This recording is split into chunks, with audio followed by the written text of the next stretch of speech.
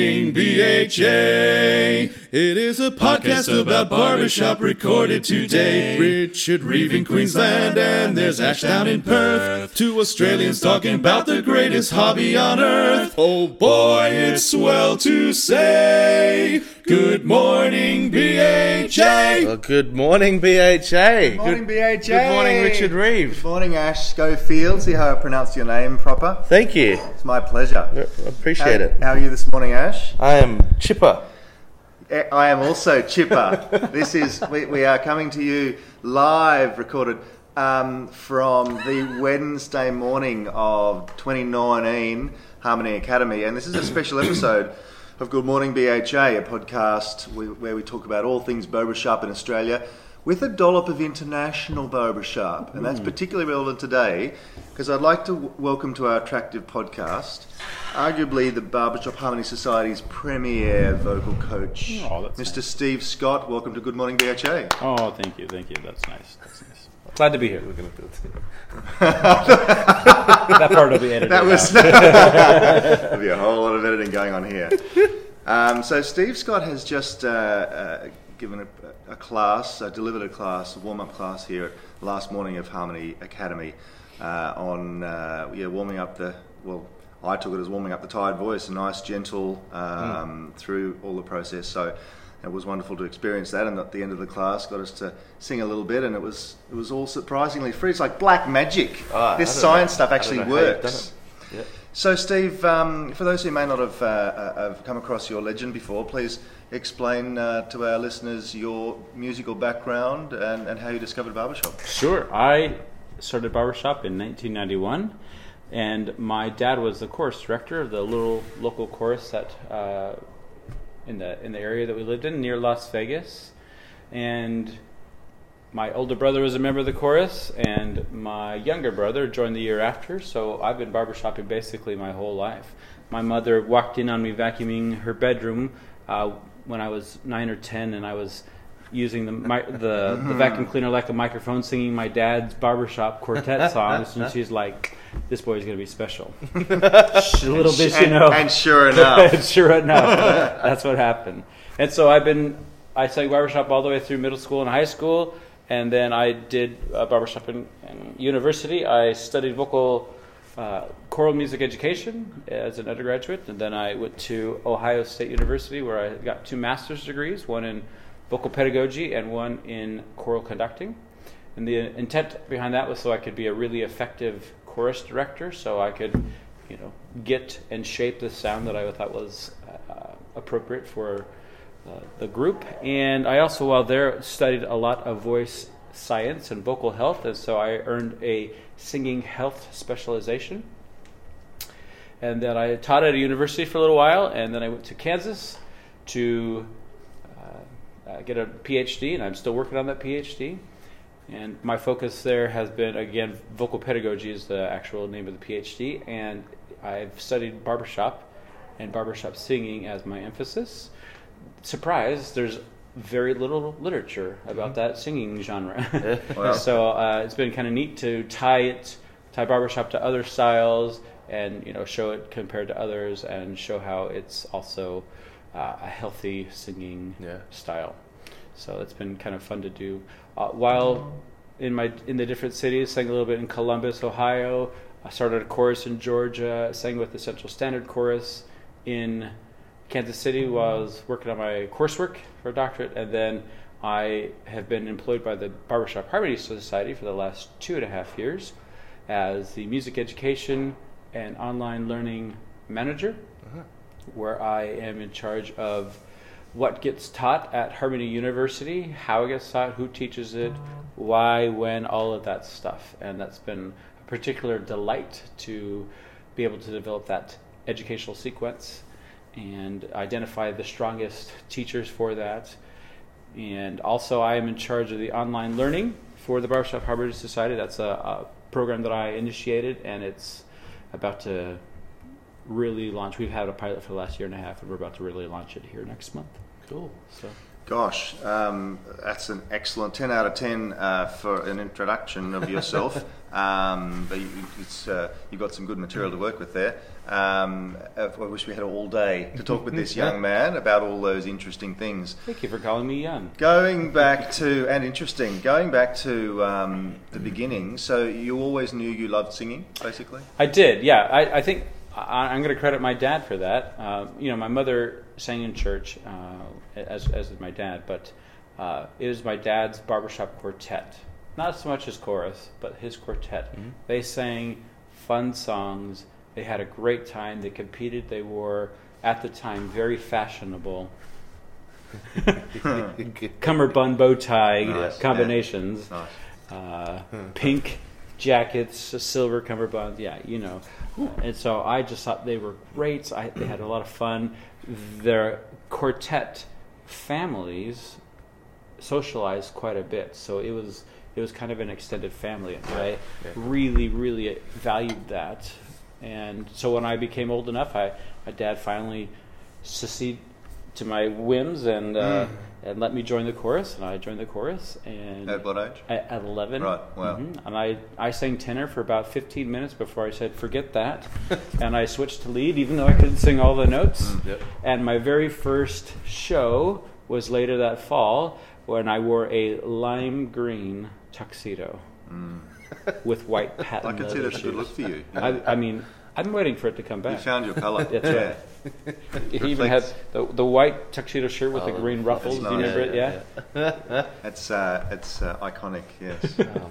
That's somebody's throwaway Infamous. of somebody's throwaway. Recycling was strong back then. I'm glad you mentioned the age of around 11. What's your advice to children or parents, mentors of children about the age of singing and barbershop?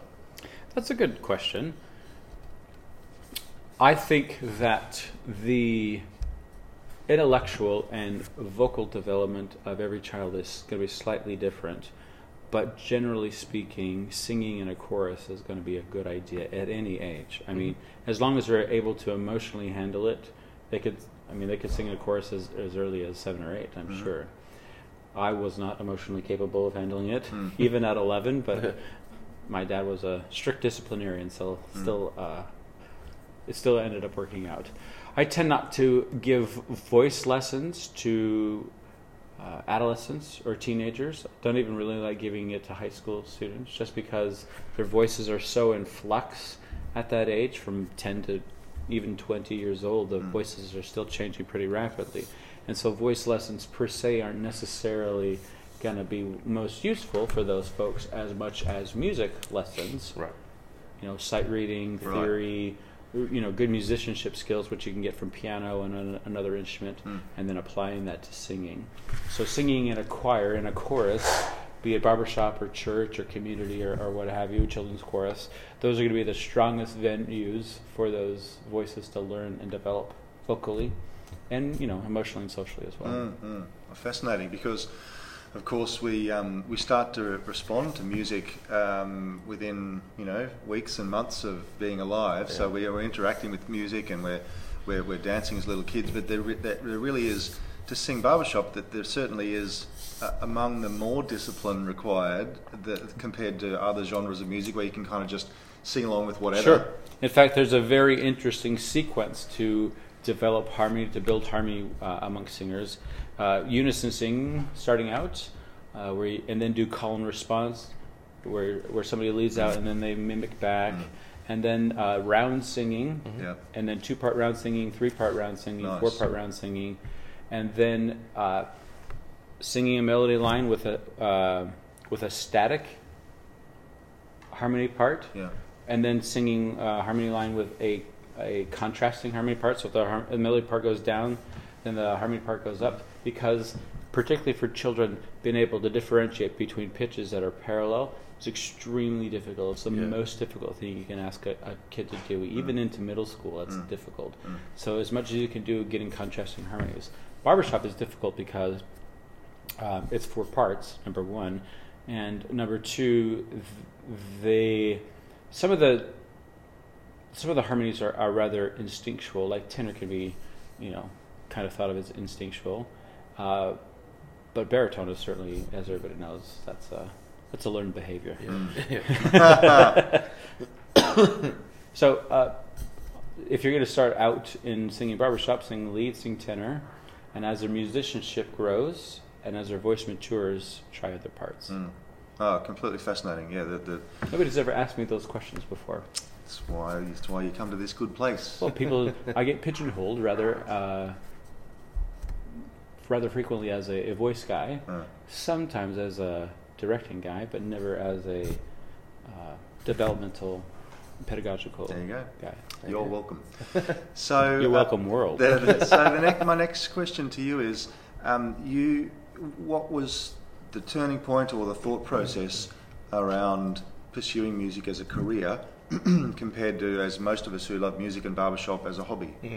That's a good question. My dad he went to school in college. He studied music until my mother said, hey, I'm pregnant with our first child. So my dad quit and got a job and never studied. He never went, graduated from college. He was just a working guy his whole life.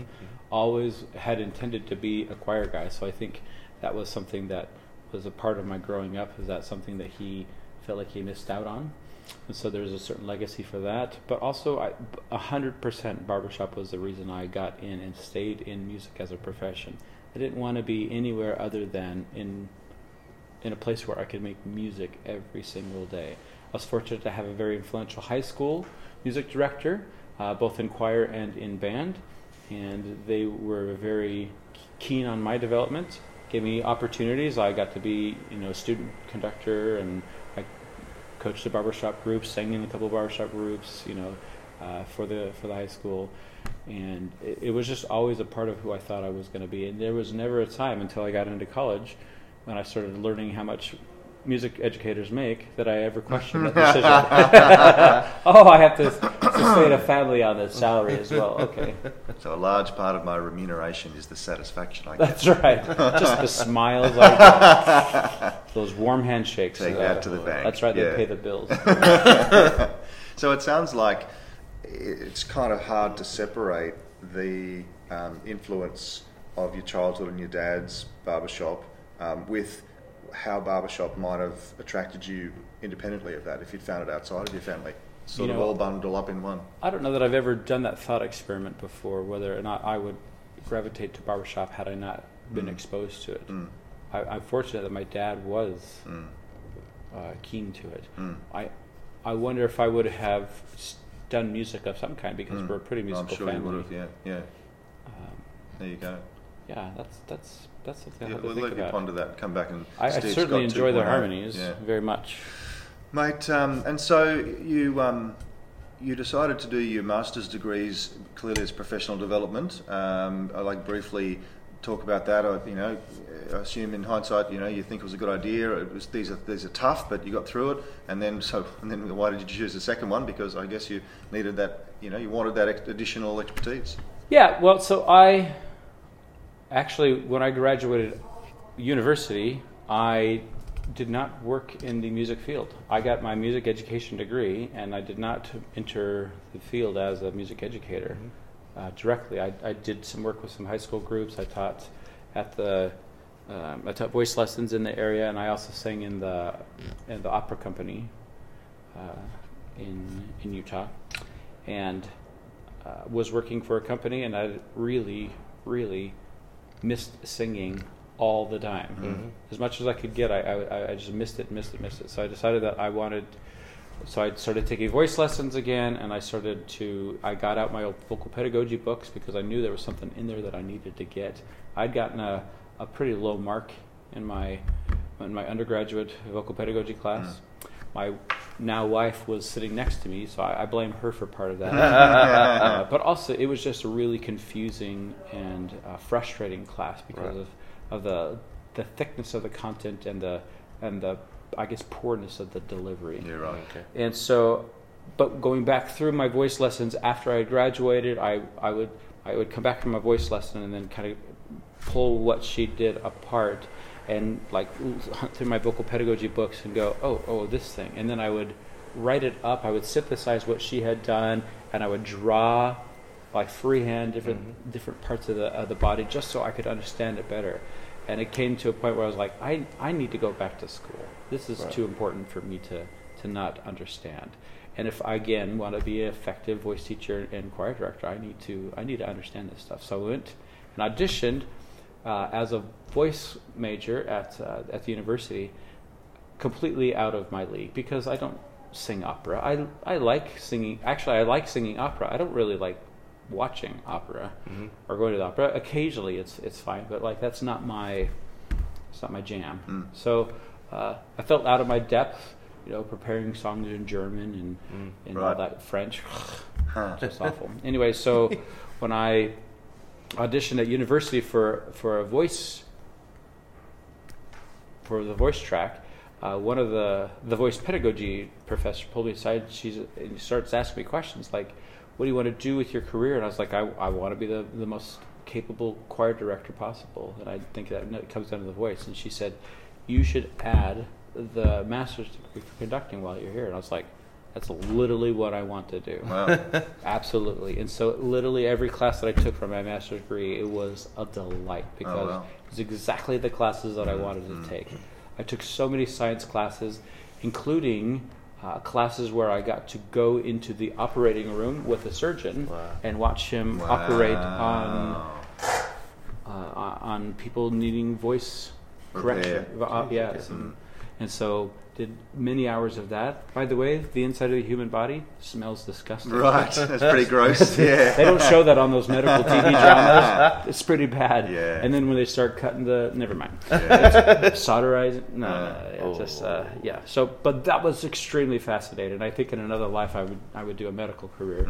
I just don't think I have the patience for it, but very fascinating. And so that kind of like firmly ensconced me in, I have got to be in this profession, in this field. And so right then is when my barbershop coaching and teaching started to take off, and it just has always been a very strong part of me. And so pedagogy, understanding the anatomy and the physiology, and particularly how it relates to singing and health, has been a large part of my career, and is the reason why I got my first big boy job, because I taught at a school that was very strong in the allied arts, in allied health. They had a lot of nurses and medical assistants in that training at their school, and so they wanted somebody that had that music but also could speak intelligently about the medical portion. Yeah. And so for those listening who may not have heard before, what describe pedagogy for us? Sure. Vocal pedagogy, at least how I've been teaching it for the last little while, is a way to teach people to sing. And for me, I try very hard to make it as accessible as possible. It can be very confusing and very complicated very quickly. And I have made it my goal in my teaching to kind of dissect each part and say, how can I make this more palatable? How can I make this so people hear it the first time and go, I actually get that. Yeah. That makes sense. Yeah.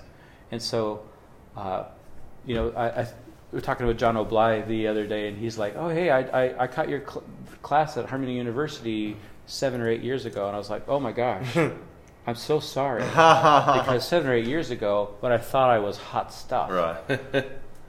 The way I teach now is it's just because literally every time I teach the class, I change it and I make it more and more dialed in. Yeah. Like I changed a bunch of slides for the presentation that I did here on Sunday on vocal pedagogy. It was the entire student population here, and I think most of the faculty were in attendance too. And so I wanted to make sure that what I gave the students here was something that they could, for the most part, walk away with and go, oh, I understand that. Or at least this is not as scary as I used to think it was. And it's not as mysterious as it's led to believe. Yeah. So how is vocal pedagogy different to vocal teaching? They're the same. Pedagogy is teaching. And so when people, however, when they talk about vocal pedagogy, usually what they're specifically referring to is anatomy, physiology, and acoustics. So voice teaching is being able to communicate with a student those three areas and making sure that what choices they're making are the choices that they intend to make and they have the desired acoustic output. So voice lessons are a one-on-one way of doing that. When I teach vocal pedagogy, I'm teaching teachers, voice coaches, directors, how to be more effective in their roles, so they can teach the people that they're with how to be more effective as singers. Great. Wow, thank you. So many things to cover. Let's move on to Central Standard and your time there. Tell us about your experience there. And Central Standard is one of the more exciting newer ensembles in the BHS. Yeah. Kicking some goals, scoring some runs. They do. Yeah. So I joined them in 2013, and they had just come back from a Harmony University visit. They went as a chorus to Harmony University, which they credit as a turning point in their development as a chorus. And it was kind of funny because I was wearing a faculty shirt from Harmony University, having just taught there the year before, and the director, Rob Mance, was also wearing a faculty shirt, and so we went, "Hey, you've taught at Harmony U. Who are you again?" And we introduced ourselves, and I said, "Rob, what are you doing here in Kansas City?" "Oh, I'm a doctoral." So were you being funny, or did you not really know each other? No, I didn't. No. Oh, wow. No. And so he said, "I'm a doctoral student at the University of Kansas," and I said, "So am I." No way. He's like, he said, "I'm doing choral conducting," and I said, "I'm doing vocal pedagogy." I said, I have a master's degree in choral conducting. He said, "So do I." Wow. He said, "I have a master's degree in vocal pedagogy," and I said, "So do I." And we both went, "All right." And then we started dialing down into the books and the methods, and we very quickly found out that we were kind of like lockstep in our pedagogical approach. And so it was a delight to sing in that chorus and to help them. I was a voice coach for them. I took guys out, gave them voice lessons one at a time, did some small ensemble voice coaching. Like every guy got assigned to be in a quartet prior to going to the international contest. So all the basses were in one quartet, and the leads and tenors kind of were in a couple quartets. Leads were in two quartets, and the tenors were in like four quartets. So everybody was in a quartet, and they were supposed to meet outside of the chorus rehearsal, rehearse the two contest songs, and then come sing for me or Rob, and they would get coached like they were going to contest as a quartet. That's great. And so the development of that program and the voice lessons and the constant vocal pedagogy that happened throughout all of the rehearsals that approach. That's so was pretty strong, and Maybe so stolen. it was great. Yeah, may have just been stolen. Yes. So we went from 9th place to 3rd place, Wow. Yeah. and then from 3rd place to 2nd place. Yeah. Gosh. And then 3rd place. I think they got 3rd or 4th this Yeah. year too. So and each year the scores are 90, 94, and 95. Just extraordinary. So Yeah. it's pretty amazing. So now I sing with the Music City Chorus Yep. in Kansas. And where do I live now? Nashville. Nashville. Last year we got 5th place with our Star Wars set, and I again was pleased to. I'm the voice coach for them as well, and again I do voice lessons for them, and I coach the sectional leaders, and I coach the chorus quite a bit too. So this year Awesome. we got 7th place with a measly 92.3 average. And that's not enough for a medal. Well, it's a problem, isn't it? Yeah. None of us felt bad about that, by the way. We Yeah. walked off stage pretty excited about what we did. Absolutely. Yeah. One of the things I passed on in one of my classes about leadership actually was from Anthony Colosimo, BHS singing judge, who said if you're more concerned about convention than next Tuesday, you've lost your way. Yeah. Every Tuesday is as important. You've got sort of big goals, but every Tuesday has to be compelling, and you've got to celebrate singing and just love being there. 100%. Yeah. Don't fight me on this. So, again, time is so precious. So, Matt, tell us about your decision to join BHS staff and how that's going. So while I was in my 3rd year of my coursework, which was the last year of my coursework for my doctorate degree, I was becoming more and more in demand as a coach for barbershop groups. And my wife, who was not a barbershopper, and when we actually met, I had just stepped away from barbershop for a year or so I could, get my degree. And so when I introduced her to barbershop, it was something that I used to do.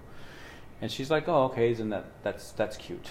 And then, we went to graduate school, did some barbershop there, and then when I moved to Georgia to teach at that university, they didn't have a barbershop group there, so I said, "Hey, this is going to be one night a week." And she's like, "I guess that's okay."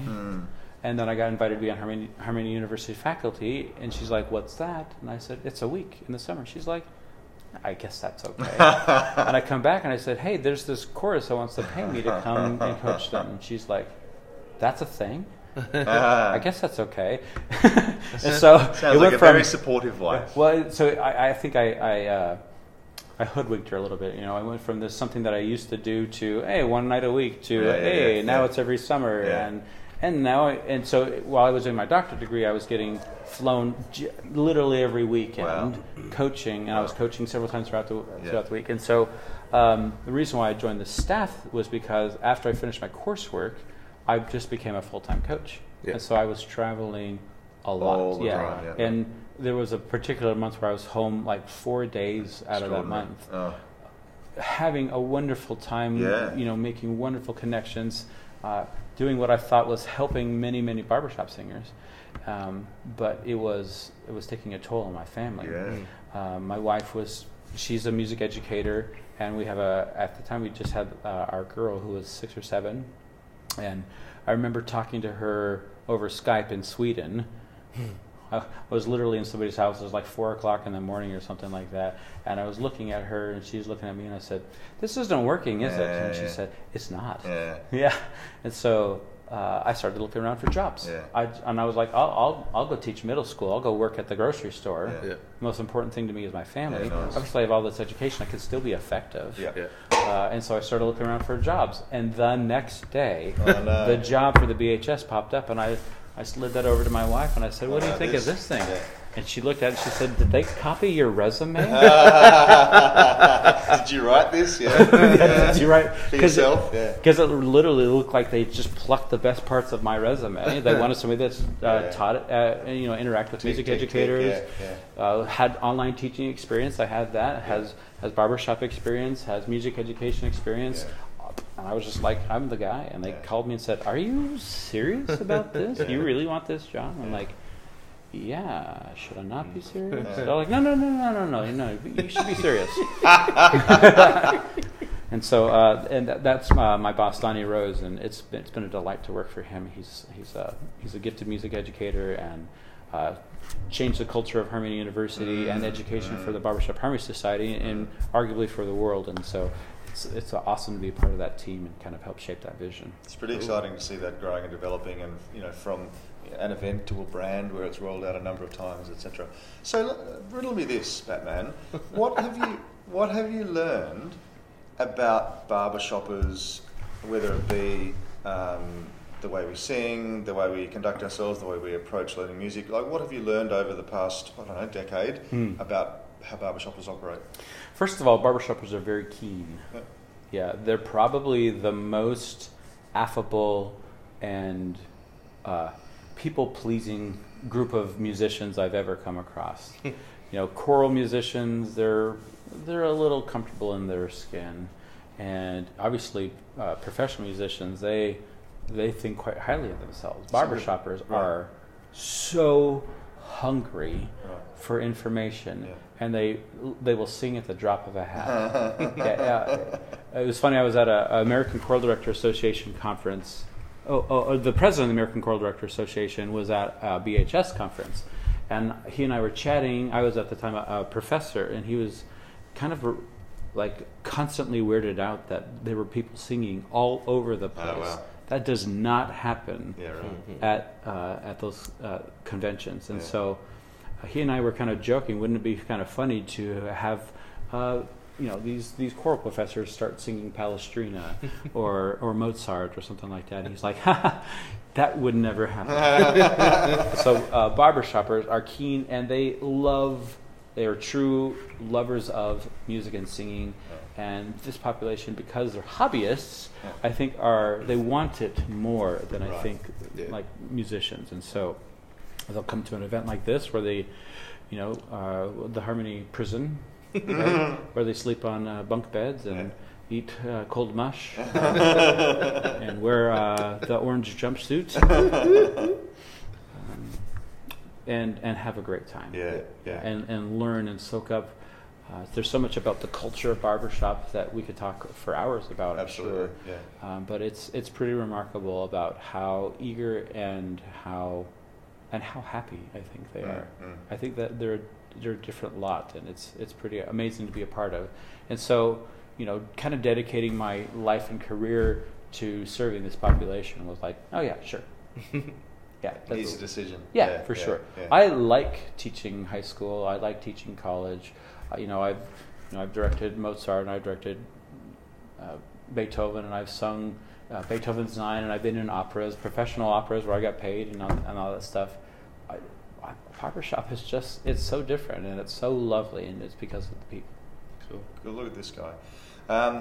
And so, my next question is, we've just been talking about how there are so many high level choruses at international, and just so many 90 scores, which is so inspirational. But specifically, why can you kind of summarise in layman's terms, why is Westminster so good? When I heard they started singing this year, I was listening to them over the webcast. I just stopped in my tracks and I just thought, that is just distractingly good. It is just such a pleasure to listen to. I was just gobsmacked. I was fortunate to be on the third row when they sang it international this year, next to the woman that choreographed that number. Yeah. And it was like kind of an outer body experience. Yeah. Let me, before I talk about Westminster, let me talk about Central Standard and Music City Chorus. Because when I was at Central Standard, it was a chorus of 45, 50, I think we got up to 60-something guys. When we won second place with a 95 something, not a single member of that chorus had ever won a district championship in a quartet. They were just regular guys. Yeah. Other than me, of course. Right? I'm not regular. I'm exceptional. But they were just regular guys. Yeah. And so I look around, I haven't met a single person here that I wouldn't have said, oh yeah, you'd be perfect, you'd fit right into Central Standard. Music City Chorus has quite a few 60, 70, and 80-year-olds in the chorus. It's a larger chorus, probably 70, 80. Yeah. And I'm 40, so I'm 39, almost 40, and I'm probably the 12th youngest guy. Wow. There's not very many guys younger than me. They're all kind of my age, and there's only like I would say like a fourth or a fifth of the chorus is that age, but most of them are old. So, sorry, they have a lot of life experience. Yeah, nice. So it's amazing to see what can happen with a motivated population, given the right leadership and given the right empowerment, vocally, performance-wise, expression. And so those two choruses, I think, are really good examples of, hey, these are just regular folks that have united behind a common vision to do something extraordinary. And I think Westminster probably isn't too different than that. They have a very gifted director, very gifted director, and they're, I've been to a couple of their rehearsals. They're very keen on singing healthily, singing expressively. That's built into every single one of the rehearsals. There's not a single time where they just go, hey, yeah, let's just hang out and shoot the breeze. They're very committed to their process and to their product. And I think one of their main strengths is that unifying aspect. If you can get everybody motivated behind the same vision and share the vision, couple that with good instruction, look out. Yeah. But it takes dedication. And it does come at a price. That's hundreds of hours of singing. But I understand that they didn't pick up their ballad until just 2 or 3 months before they put it on stage. Yeah. So there's something to be said for that. Transferable skills. Yeah.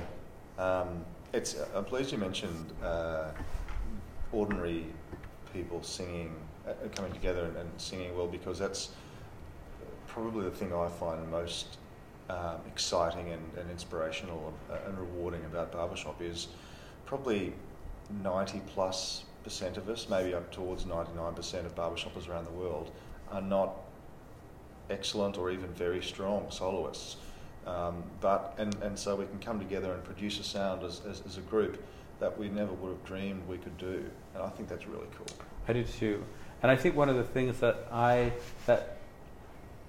feel like I'm good at is I can listen to somebody singing and I can go, this is excellent. But did you know inside there is a huge voice that's capable of doing more? Yeah. If you don't want to even go down that road, you will have joy and happiness in what you're currently doing. But I'm happy to help you on your vocal journey. I try very hard as a judge, as a voice coach, as a director to never superimpose my personal opinions on people. Hey, you sing good. Hey, you don't sing good. I don't talk about good or bad or even better in words. Hey, that sounds better to me. Right. I don't even talk about that. I talk about efficiency, and I talk about them meeting their goals. And it's my job as a voice teacher, as a coach, as a director to help them realize their singing goals on their vocal journey. Well, because there's nothing worse than having somebody say, hey, you're not singing very well. Or, hey, I'm going to fix you. And by the way, all the things that you've done so far singing-wise, they now have less value because you didn't know you were doing this wrong the whole time. So I try very hard to build people, make it a positive experience, because barbershop singing particularly is a very rewarding Yeah, it is. it's art. We are such extraordinary social creatures, and just in the little Harmony Academy showcase last night, one of the groups was singing and got a particular bit of positive feedback from the audience, and you could just see them lift just because of the positive feedback loop. It's very cool. So thank you for your time, Steve. And how's that time going, Mr. Editor? I think people are about to walk in. Yeah. Okay. Let's wrap up with my favourite question, and you've actually probably answered it largely. But what would pick an age? What would 2019? What would 39-year-old Steve tell, say, 19-year-old Steve about barbershop and your future? You can be musically and vocally fulfilled with barbershop, and most of the vocal instruction you're about to receive is well intended, but may not be actually useful. Yeah. But hang on, it's going to get better. Yeah, right. We're singing pretty well as an international barbershop community, but in the next 20 years, it's going to be amazing. Phenomenal. And by 2039, it's going to be extraordinary. Yeah, that's exciting. Be a force in the world. Excellent. Well, we're in a classroom here at Harmony Academy, and we're about to be inundated by students. So, Steve Scott, legendary, iconic BHS singing judge and singing coach, thank you for your contribution to barbershop. Thank you for facilitating other people improving their skills and getting more joy out of the hobby. And long may it continue. Thanks for your time. Pleasure. Thanks for having me. Thank you. At least I didn't fake it, hat, sir. I guess I didn't make it.